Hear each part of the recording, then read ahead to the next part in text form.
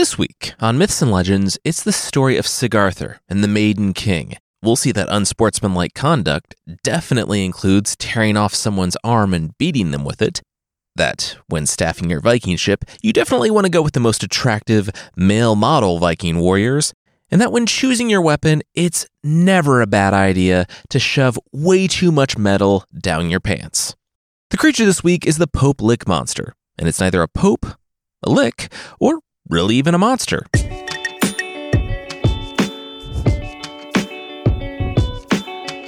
This is Myths and Legends, episode 310, The Maiden King.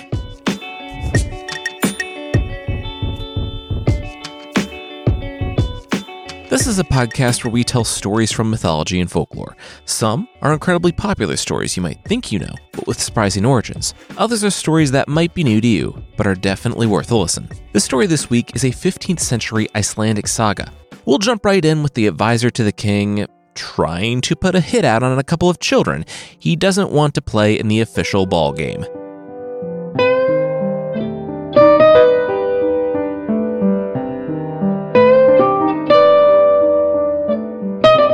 Ulfr looked back and forth, then turned down the alleyway. There, at the end, near a pile of refuse, a shadow loomed. You the guy? You Melznati? Ulfr glanced around, again, furtively. Am I the assassin that you, Ulfr, the advisor to the king, hired to kill some kids? Yes, I am, the enslaved man said. Ulfr's eyes nearly popped from his head. Okay, wow. It was like the man was trying to be killed. The enslaved man shrugged. They burned down his village and took him from his family, so yeah, he really cared about the advisor's discretion. The only thing he liked more than messing with them was killing them, though. Ulfr wanted him to attack some people, he'd do it. No questions asked.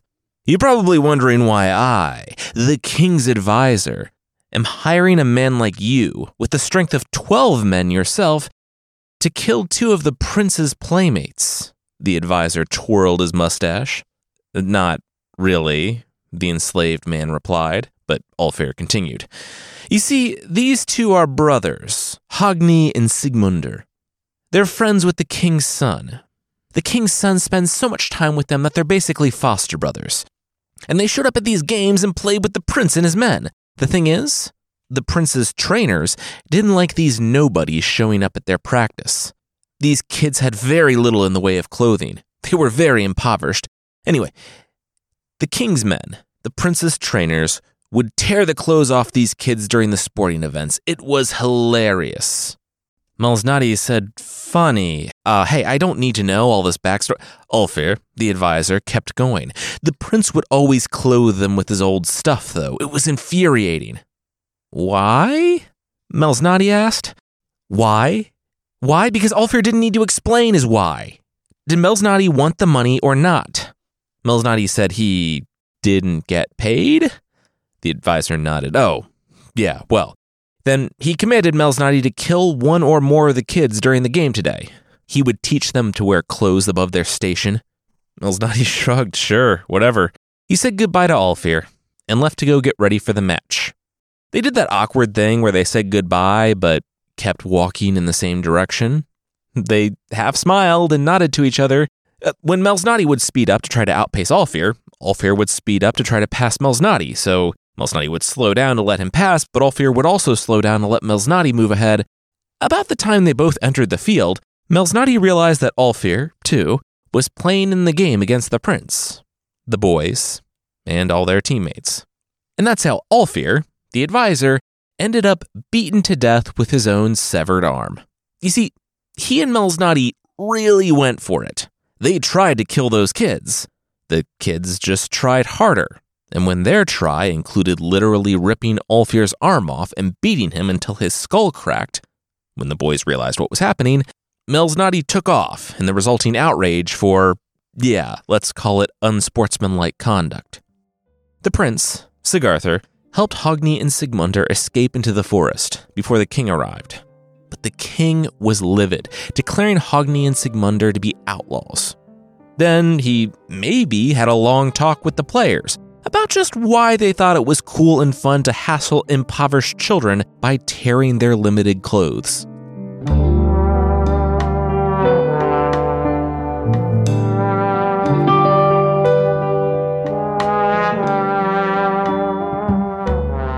Some Viking leaders go for power. They stack the deck with the biggest, most jacked guys. Some go for cruelty. You can win a fight without the fight, if they're scared you're going to do something terrible after. Sigarthur, the prince who saved his friends, went for hotness. When he came of age, his dad gave him a castle, an earldom, and 3 ships, in case he ever wanted to go raiding. He did, but not in the way that his dad hoped, the violent, murdery way. He made a tour of the kingdom, picking up the hottest guys. And I'm not even joking, the story says he picked up the most handsome guys for his boats, and then, well, they made the rounds. With the 3 ships at 40 guys a ship, it was like 120 romance novel covers riding into town, hair flowing in the wind, shirts open, and they did pretty well for themselves. In fact, the kings and nobles hated it when their daughters disappeared for 3 days straight. But Sigarthur's father was such a powerful king that no one said anything. They did raid sometimes, and they won, maybe because he was a great fighter, maybe because his enemies were blinded by his glinting, oiled Dwayne Johnson pecs. Who knows? The takeaway here is that he's very much better known for his exploits with the ladies than on the battlefield. Then he arrived in Tartaria. Tartaria is basically Asia. It stretches from the Ural Mountains up to and including Japan, so some big range culturally. We're just going to flatten all that out and say that it had one king, Hergir, who had 3 daughters, Hildur, Signy, and the eldest, Ingigirthur, who we're going to call Ingi from now on, like the story does. The king, Hergir, was starting to get antsy about succession. His 2 brothers had disappeared mysteriously while out hunting, and so he remarried after the death of his wife. And the stepmother made things a little weird when she tried to set up her brothers with their new nieces. The daughters refused, and the king agreed. And that was that, until the king died the very next day. Now, Ingi knew what was up. She knew her stepmom was a troll. Like, that's not a euphemism. She was an actual evil creature from the forest. And yeah, she murdered the king when she didn't get her way. But the death of the king did not go the way she thought. Ingi was a savvy political operator and got the swords of the castle on her side, to the point where she could demand that her troll stepmother exile herself, never to return. Unfortunately, she also let the woman get the last word in. And yeah, when fighting witch trolls, don't let them do that. Ingi's sisters would be turned into a sow and a foal, and they wouldn't be able to escape from that curse as long as the troll's stepmom's brothers lived. And Ingi would be faithful to no one. She would have many suitors, but she would destroy every one of them. She would be so greedy that she would covet everything she saw. And these statements would hold until someone smashed the egg, holding the troll's stepmom's spirit on Ingi's nose. But that wouldn't happen because the troll stepmom looked after the thing herself. Ingi held up a hand. That would be quite enough. She looked her stepmother square in the eyes. Ingi, it seemed, knew some of the magic too. Those would be the troll stepmother's last words for as long as she lived. The stepmother opened her mouth and yawned. She kept yawning after that. Her eyes grew wide. She covered her mouth and ran from the room. Why Ingi didn't do that like 5 minutes earlier and not get the curse, who knows? Now, I've talked in the past how I think Maiden King is kind of a silly term, but here it is again. Ingi assumed the role of sole ruler for the kingdom. She figured if she was destined to destroy all of her suitors, why not skip the whole process and just rule on her own? She was a skilled statesperson, she was fearsome, and no one dared oppose her will. And the Viking guys, they loved it. They couldn't resist. They were those cartoon wolves with the bulging eyes and the tongue rolling out of their mouths, and they sailed to Ingi's kingdom in droves.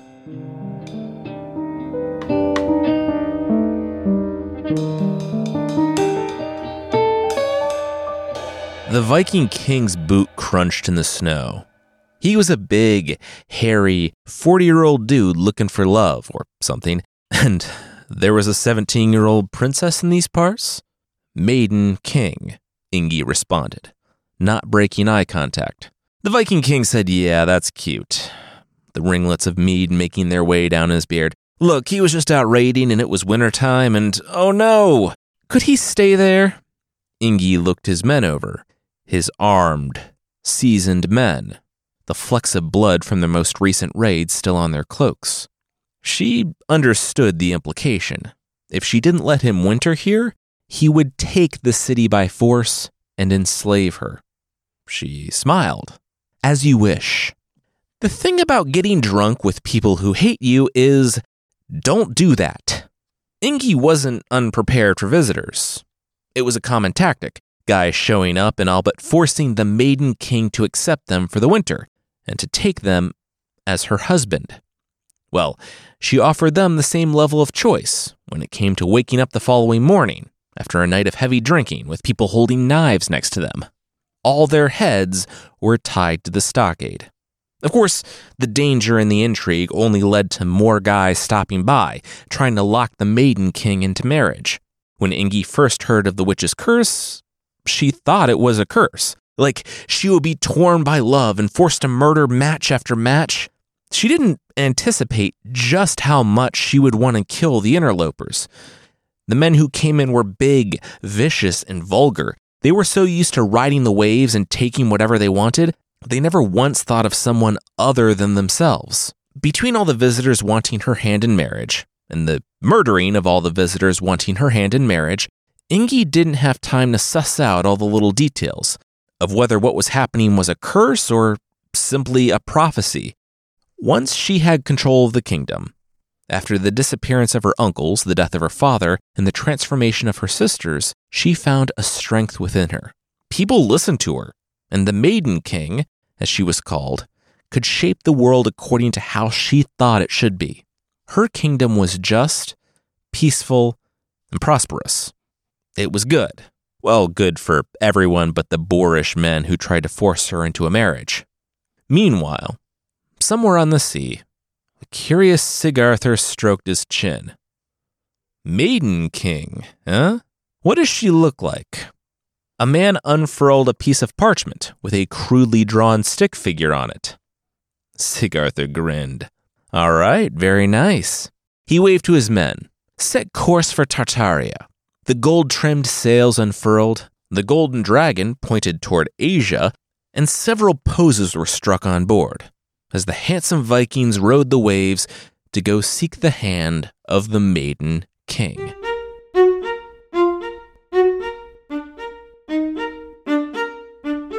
We'll see what happens when our hero meets the Maiden King, but that will be right after this. As humans, we're naturally driven by the search for better. But when it comes to hiring, the best way to search for a candidate isn't to search at all. Don't search, match with Indeed. When I was looking to hire someone, it was so slow and overwhelming. I wish I had used Indeed. If you need to hire, you need Indeed. Indeed is your matching and hiring platform with over 350 million global monthly visitors, according to Indeed data, and a matching engine that helps you find quality candidates fast. Ditch the busy work. Use Indeed for scheduling, screening, and messaging so you can connect with candidates faster. And Indeed doesn't just help you hire faster. 93% of employers agree Indeed delivers the highest quality matches compared to other job sites, according to a recent Indeed survey. And listeners of this show will get a $75 sponsored job credit to get your jobs more visibility at Indeed.com/podcast. That's Indeed.com/podcast. Terms and conditions apply. With LinkedIn Jobs, we tap into a network of more than 1 billion professionals to help you find quality professionals quickly and easily for any role you need. Marketing wizards? Found them. Software engineers? Found. That project manager I could never seem to hire? And found. LinkedIn Jobs quickly matches your roles with candidates with the right skills and experience. In fact, 86% of small businesses get a qualified candidate within 24 hours. Post your first job for free and get started at linkedin.com/spoken. That's linkedin.com/spoken. Terms and conditions apply.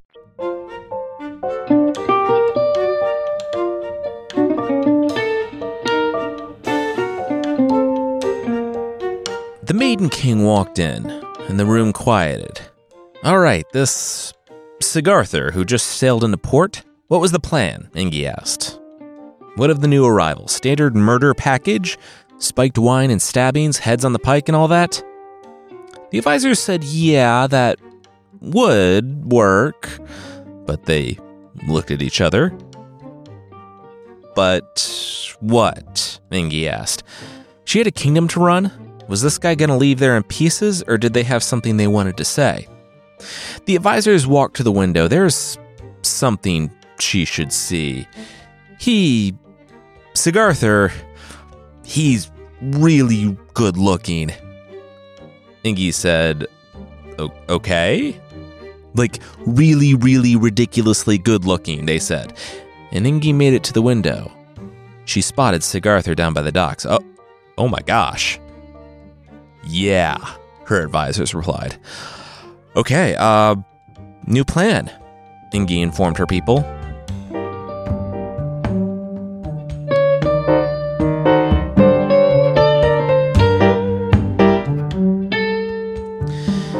So, Ingi said to Sigarthur, elephant in the room. What's an elephant? Sigarthur shook the amazement away from his eyes.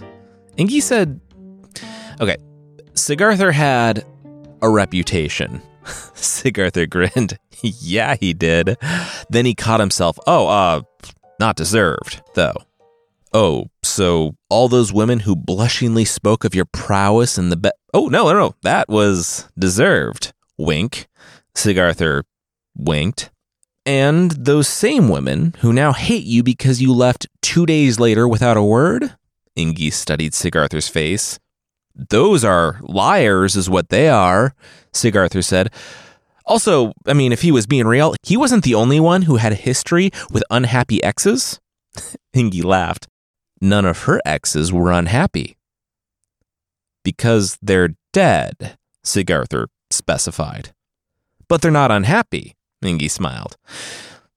Look, I'll be real, Sigarthur said, taking her hands. I'm in love with you. I want to marry you. I see you, a powerful maiden king, and I don't want to take that. I want to rule alongside you and defend this kingdom with my glistening horde of warriors with fantastic bone structure and moisturized skin. Ingi seemed stunned. She blushed. She said she imagined he said that to all the girls. Sigarthur said, well, he was going to be real. He did, but he also meant it. This time, Ingi looked into his eyes. She breathed deep. Okay. Sigarthur's jaw dropped. What? Ingi smiled. Okay. She accepted. Sigarthur said, what? Seriously? Ingi nodded. Seriously. Sigarthur reeled on his bench. They were getting married. All Ingi's people in attendance cheered. Sigarthur's guys would have, but they turned in early. They got a solid 8 hours every night. They didn't want bags under their eyes.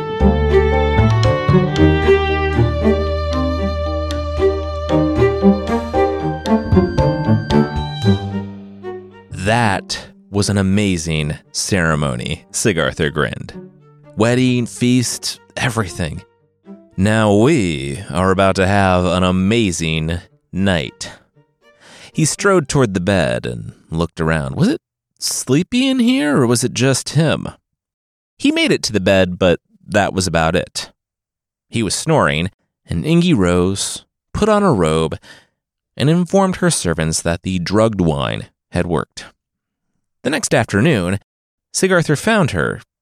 Hello, my wife. Ingi grimaced. Are we, though? Sigarthur's eyes widened. Oh, so they hadn't... Ingi shook her head. No, they did not. Sigarthur grimaced. He was so sorry. That had never happened to him before. He would do anything to make it up to her. I want that sword you always wear, she said. Sigarthur looked to his sword. The one from his dad? The one that he got that might be magic? Ingi nodded. He unhooked it from his belt. Yeah, sure. Husband and wife. What I have is yours. Not yet. Not technically. Ingi accepted the sword. Sigarthur grinned again. About that, what was she doing tonight? Turned out, not that. Again, she drugged the wine, and again, Sigarthur passed out before the deal could be sealed. The next day, he gave up his standard, the gold-fringed flag a guy always carried before him, and that night, he was suspicious and had Ingi drink the wine first. She held it together just a few seconds longer than him, and her attendants carried her out. The following day, he gave up his ship to Ingi, who was growing impatient with him. All this was grounds for divorce. He knew that, right? And that's actually true. In those societies, failure to act as a married couple meant that the wife could leave her husband. That night, he wasn't having any of it. He knocked the wine aside and he rushed the bed and found a spear to the back of his neck. Ingi was smirking. Welp, the jig was up. Sigarthur looked over his shoulder and saw the 12 enslaved men with weapons that had been hiding in the Maiden King's walls.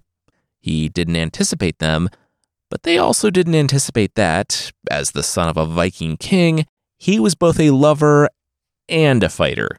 He grabbed the spear, and then the man attached to the spear.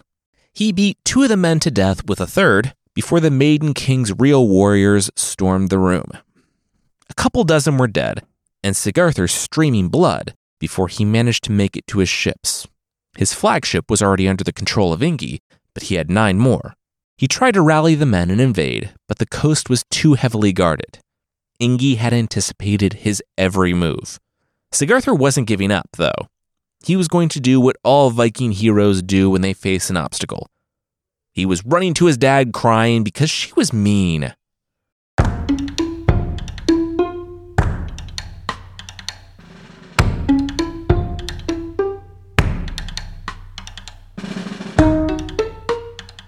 My wife, Ingi, the Maiden King, shamed me. I want an army to take back what's mine. Sigarthur said to his dad in a tone that definitely wasn't whiny and entitled. Your wife. That's not what I heard, the old king laughed. Sigarthur said that, what was that supposed to mean? The dad said, look, that woman, she's tough. Sigarthur got off easy. He only lost a ship, a sword, and any shred of his reputation. He still had his castle that his dad had given him and his earldom. He should just come home and relax. He could marry again no problem because, well, you know. Sigarthur said that wasn't what happened. Then he got an idea. He did still have his castle and earldom. He slapped his dad on the back and ran from the room smiling. Hey there, Sigarthur said down at the docks to the man who was just finishing up a deal with another merchant. My name is Jonas. The man, whose name is Jonas in the original, said to Sigarthur the prince, sorry, let me get back to my ship. I'm carrying this wheel. He turned back to the other merchant. Thanks for all you've shown us. This is how we feel. We're just going to go with this one wheel today. Jonas coughed, and he kept coughing. Sigarthur shook his head. Wow, that guy was quite the wheezer. Anyway, Sigarthur said he would take it. The merchant, Jonas, said take what exactly? The wheel he had just bought? That was basically worthless. It didn't even exist in the original. It was a bit. Yes, the wheel, Sigarthur said, but also everything. Sigarthur's face grew grim as they walked to a lonely spot on the dock next to Jonas's ship. Sigarthur looked down at the man. I'll take your life. 15 minutes later, Jonas waved goodbye to Sigarthur. Sigarthur, after clarifying that he wanted to buy Jonas's life and identity and all of his goods, sorry he came off as creepy and murdery, did just that. It cost Sigarthur his own identity, so Jonas the merchant was now Jonas the Sigarthur, the prince, and Sigarthur the prince was now Jonas the merchant. And he was on his way back to Tartaria.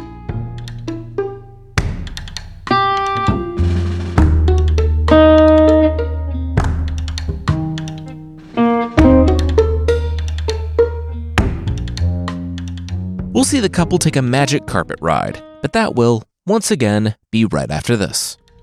As humans, we're naturally driven by the search for better. But when it comes to hiring, the best way to search for a candidate isn't to search at all. Don't search, match with Indeed. When I was looking to hire someone, it was so slow and overwhelming. I wish I had used Indeed. If you need to hire, you need Indeed. Indeed is your matching and hiring platform with over 350 million global monthly visitors, according to Indeed data, and a matching engine that helps you find quality candidates fast. Ditch the busy work. Use Indeed for scheduling, screening, and messaging so you can connect with candidates faster. And Indeed doesn't just help you hire faster. 93% of employers agree Indeed delivers the highest quality matches compared to other job sites, according to a recent Indeed survey. And listeners of this show will get a $75 sponsored job credit to get your jobs more visibility at Indeed.com/podcast. That's Indeed.com/podcast. Terms and conditions apply.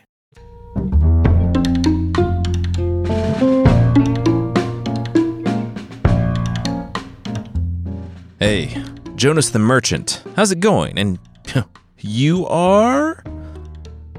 The Maiden King? Ingi eyed the merchant suspiciously. He had asked her down here to show her rare and mysterious goods from all around the world, and she came surrounded by a retinue, so his attempt to get her to act like he didn't care who she was didn't play as well as he thought it did. Ingi paused. She did want to see the item. The magic carpet? Jonas, a.k.a. the not Jonas Sigarthur, said yes, he did have a magic carpet. Here, take a seat. It was a carpet you could command to fly, if you only knew the words. Rocks with runes were sewn into it, and they imbued it with magical powers. Ingi took a seat on the carpet. What did it cost? Jonas said, only her hand in marriage. Ingi replied, wow, look at him shooting his shot. It was a stretch, to say the least, the thought of her marrying a merchant, but let's take this thing for a test drive. Sigarthur stood on the carpet and said the magic words. It shot into the air, and as it did, Sigarthur revealed himself. He wasn't Jonas at all. He was her husband, Sigarthur, and she was now his captive. First, don't kidnap people. Just don't. Second, especially don't kidnap people from a precariously balanced position atop a flying carpet after you've revealed the words to control said carpet. Ingi swept his legs, and Sigarthur went flying down toward the sea. He splashed in the water. Ingi told her guards to kill that guy, and Sigarthur managed to scramble back to his ship, while Ingi rode his magic carpet back to her place.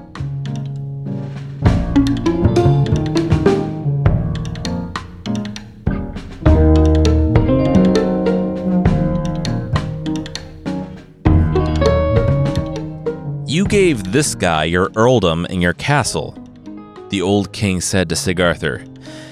Sigarthur said that's only because he thought he was going to get a bigger one. Now, he needed an invasion force. The old king said he liked the new Sigarthur better. Jonas smiled and waved from the table.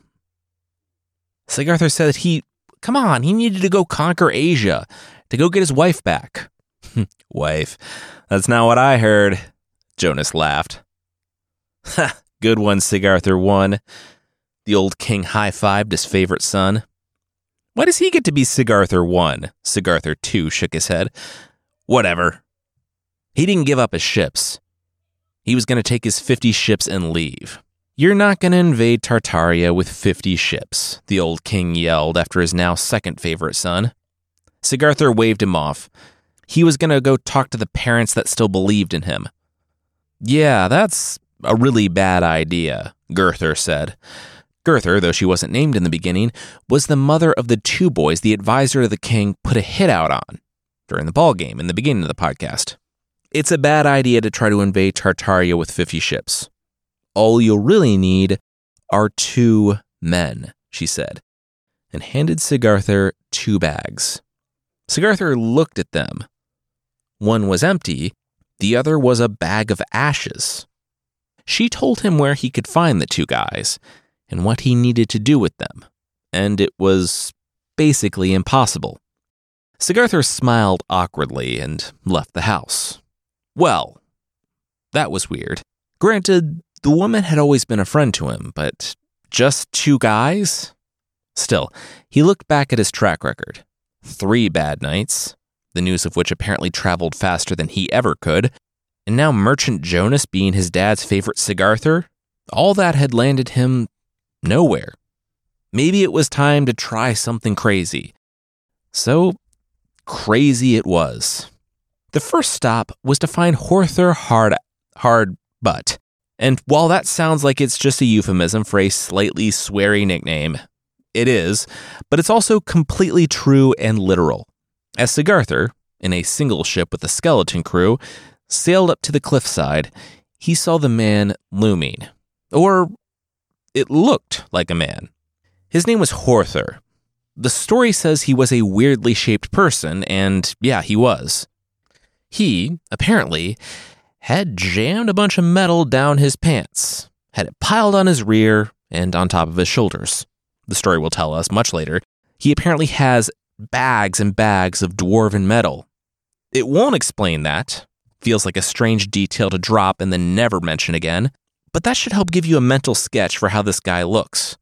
He had lumpy linebacker shoulders and just a massive metal prosthetic butt. He yelled out that he would like passage, if Sigarther would have him. He was good at bracing sails. Sigarther was about to ask how the man knew his name, but then he remembered his witch mom and invited Horther aboard. He'd wait for Horther to come down off the cliff, but he wouldn't need to, because the man leapt, landing with a thud on board. He was Horther Hardbutt. He had a hard butt. The next stop was to find Velstigandi. And he doesn't have a cool nickname. Like the first guy, he wore a heavy cloak that hid most of his features, though his was made out of wolfskin. He yelled out, asking for passage, and Sigarther asked what his talent was. He was, apparently, great at treading water, which doesn't sound like a great talent, but I quickly learned that I have a different definition of treading water. When Velstigandi ran across the surface of the water like one of those frogs. The ship rocked, and Velstigandi found his way aboard. Unlike the first guy, he didn't have massive amounts of metal in his pants, but he did fight with a pair of billhooks, the curved knives used for cutting shrubberies. Sigarther told them their mission's end was Tartaria, but they had to make a stop along the way. Did either of them know how to find Nutter?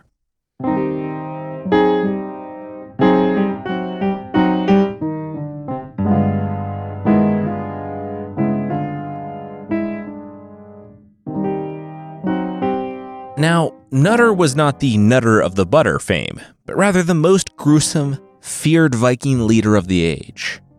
And he was also drowning. Sigarther and his 2 men engaged Nutter and all of his ships. And the elderly woman was right. Sigarther didn't need 50 ships when he had those 2. Velstigandi used his hooked knives, and Horther his hardware, to keep the rest of the guys occupied. And Sigarther had taken on Nutter, both men with swords in hand. They tumbled down into the ocean, but they were apparently shockingly dense, because they landed on the ocean floor and just kept fighting. Sigarther started to panic, with his body screaming out for him to take a breath, but that's when he noticed bubbles. Bubbles coming from the empty bag, the one his witch mom had given him. He would take any bubbles, and, kicking Nutter back, looked in the bag and found air. He quickly put it over his head, and it cinched around his neck. Up above, the men heard the call. Sigarther was dead. Nutter emerged from the water, pulling himself up on the ship. "We'll never surrender," Sigarther's 2 men yelled. "Well, we're not attacking anymore, so congrats, no need to surrender," Nutter cried out. He stood atop his ship, the one coated in so much blood, and said that all of his guys, free to go. The war, the raiding, all of it was over. It's been fun, been real, been fun real. Nope, that's the wrong way to say that. They knew what he meant, though. They could take their own ships, have fun raiding. He was retiring for love. He only asked that, in their last act of loyalty to him, they spread the word around that Sigartha, the beautiful, beautiful man he was dead at the bottom of the ocean. May he decay slowly and selectively so as to stay handsome as long as possible. Gonna be a short retirement, the two former crewmates of Sigartha said, readying their weapons and butt. Guys, Nutter whispered, and lifted the skin at his neck. Sigartha's head peeked out. Guys, it's me. The men lowered their weapons and butt. Sigartha explained that a witch had given him a magic bag, and it made it so he could breathe underwater and also look like Nutter for some reason. He didn't know quite how it worked, but it was magic, don't worry about it. Anyway, he won the fight. Everyone thought Sigartha was dead. Next stop, Tartaria.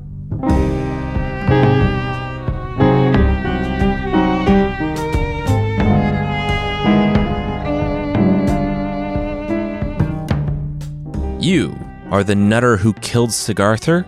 Ingi, the Maiden King, asked Nutter, aka Sigartha, when he landed in her kingdom under the guise of a shipwreck, leaving him with only one ship and 2 men. Sigartha, in disguise, said he thought she would welcome him after that. From what he understood, she hated Sigartha, but it looked like she had been crying. Ingi said she was going to cut right to it. He heard about how it went for men who stayed in her kingdom, right? One version says that Sigartha replied, "I'm not worried about a day that has not yet come." Which is nice, it's just really a longer way of saying I don't worry about anything because it's not worrying if it's happening or has happened to you. "I'm going to murder you if you stay here. I do that to all the suitors," Ingi said. "Almost all the suitors," Nutter replied with a wink. Ingi watched him go. She didn't waste time. She set them up in a house with a long, winding entrance. Velstigandi stopped them at the edge of the darkened room and told them to wait and feel the floor in front of them. There was no floor to feel. That was the point. The room was a big pit. Velstigandi took a running leap and hit the boards on the other side of the room. He tied a rope around his weapons and tossed them over the beam at the top, and Sigartha and Horther swung across. Sigartha shook his head. She was going to let them starve to death in a hole? Horther listened. No, she wasn't. He proceeded to jam his metal rear end on the wall and run the length of the platform, killing the 30 archers who had been waiting for the trio to fall. They piled the bodies in the hole and then joined Ingi at dinner like nothing happened. They spent the winter avoiding murder attempts, breaking new records each day for nights spent alive by guys. Finally, spring came, and after a winter of ducking them, Ingi finally called the trio into her presence once again. She wanted them to go out looking for something. Many somethings, as it would turn out.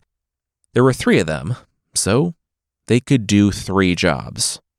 The first was to track down her pigs. She didn't know where they were, and they had been lost 8 years ago, so yeah, be back in a week before summer starts. Velstigandi nodded and took off. Horther was tasked with retrieving the horses. Same deal. All the horses, none of them hurt, back in a week.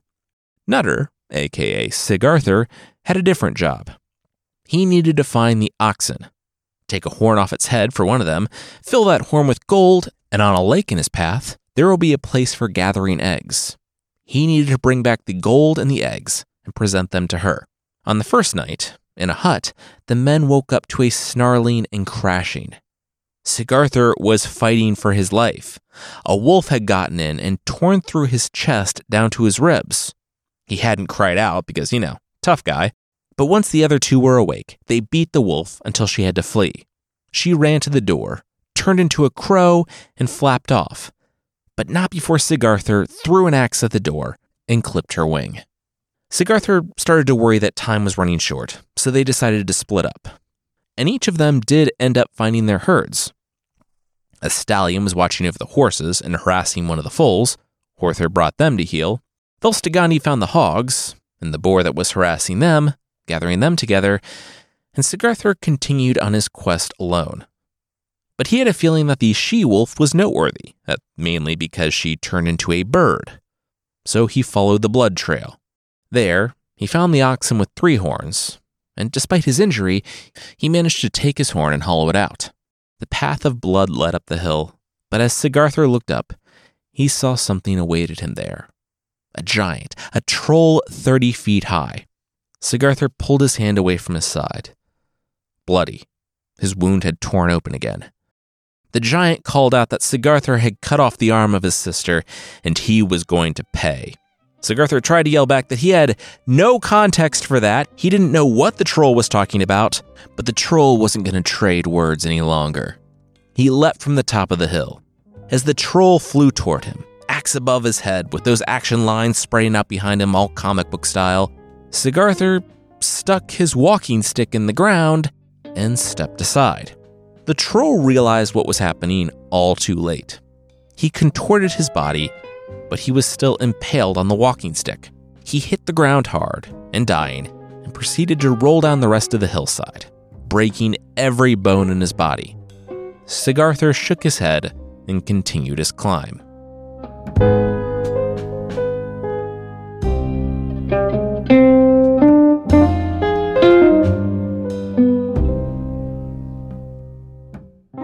So you're a troll witch, huh? Sigarthur said to the crow that was dragging herself away from him. He said it wasn't anything personal, but he couldn't leave an angry witch in his wake. He had enough troubles. He would make it fast. He gripped the crow neck of Ingi's stepmother and wrung it, tossing the bird aside. He didn't know that, as long as the egg existed, the troll stepmom could not die. So, in his attempt to be merciful, he only ensured that she would live out her final, 24 to 48 hours in complete agony. He found some gold and some eggs, and since the Maiden King told him to gather everything, that's just what he did. Now, the rest of the time in the mountains is like if you combine the excesses of a Marvel movie's trademark final battle with that Scooby-Doo bit, where the monsters are chasing Scooby and the gang through a door, the gang's chasing the monsters. It keeps going on for way too long in many different combinations, and the Harlem Globetrotters and Don Knotts appear for some reason. Sigarthur, who was being chased by the dragon that apparently lived beneath the troll stepmom's lake, chanced upon Horthor and then Velstigandi, who have completely lost control of their herds and are trying to fight them in addition to 50 trolls apiece. Sigarthur used his magic ash that he got from his witchy foster mom to calm the herds, and the trio banded together to defeat the other brother, a dragon, 100 trolls, and shepherd a herd of pigs and horses back to the Maiden King before their, quite literal, deadline. Velstigandi was first. The princess pig had passed out when the magic ash hit her, and Velstigandi carried it back to show that none would be hurt. He laid the sow down at the Maiden King's feet, and the Maiden King raised her knife. He was very careful to say that it was still breathing when he brought it in, but found that, when she cut the skin, it came loose easily, and that a princess was inside. Her little sister. Horthor came in next, and the foal was the same way. The boar and the stallion were Ingi's uncles, who had disappeared before the troll stepmom even showed her face in the kingdom. Finally, Sigarthur stormed in. He had had enough. He did everything she asked. He chucked the gold at her feet, threw the basket of eggs, but he saved one that he threw at her face. The court gasped, and someone started taking bets for just how quickly Nutter was going to get murdered, but Ingi, the Maiden King, just laughed. She laughed because it was over. Sigarthur wasn't having any of it. He was so tired. She had ruined his reputation, tried to kill him so many times. He fought a dragon, dozens of trolls, and you still came back, Ingi said. She gripped the skin at his neck, the disguise, and lifted it. Wait, you knew? Sigarthur asked. Ingi nodded. Since she first saw him. Ingi and Sigarthur married, and despite their enormously dysfunctional relationship, they worked, and they loved each other. Horthor and Velstigandi took off their own cloaks to reveal two things. They were attractive younger men, and they were Hogni and Sigmundr, the two boys who had been exiled, but saved, by Sigarthur in the first part of the story. And after a shower and not being covered in dwarven metal, they hit it off with the two princesses. The story ends with 3 weddings, and Sigarthur and Ingi ruled Tartaria side by side as they grew old together, and neither tried to kill the other again. Well, too much.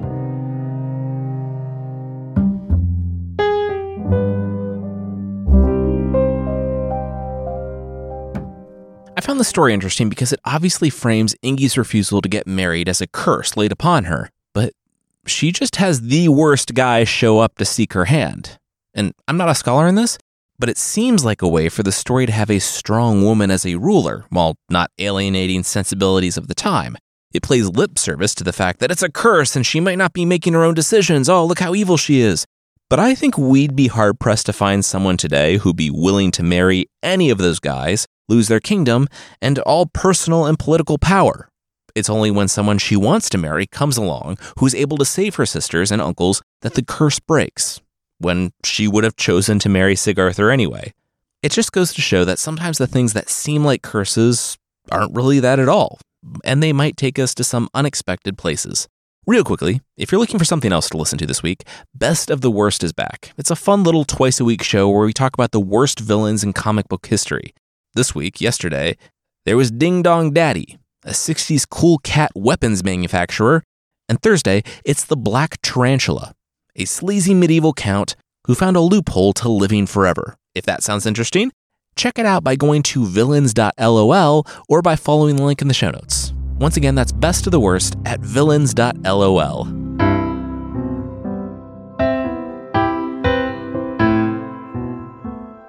The creature this week is the Pope Lick Monster from Kentucky in the United States. The Pope Lick Monster is a man-goat sheep, half man, half goat, half sheep, who, despite the name, does not have any taste for popes, and instead lives under a trestle bridge over Pope Lick Creek near Louisville, Kentucky. Now, the creature is a tall, cloaked, goat-horned monster who either attacks people with a bloody axe or hypnotizes them and lures them onto train tracks where, if there is a train coming, the option is to either get hit by the train or jump into the shallow creek like 30 or 40 feet below. It's an urban legend with a few different origin stories. Either it was a circus performer who vowed revenge after being mistreated and has lived for years under a bridge being mean to random people, a monster who was being transported by a train that crashed, or a farmer that was transformed after doing satanic sacrifices. None of those are great, but also, when it comes to creatures of the week, none of those are all that surprising. What's most noteworthy about the Pope Lick Monster is that it has a real-life body count. Tragically, since 1984, at least 12 people have been injured, 5 of those people dying because of the legend, with the most recent one being in 2019.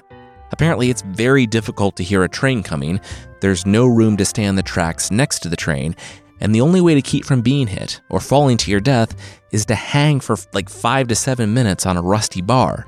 There's some pictures of the track on the site, and some references in the show notes, but it just goes to show, sometimes our own curiosity or fear can be more dangerous than even a hypnotic and homicidal man-goat sheep with a bloody axe.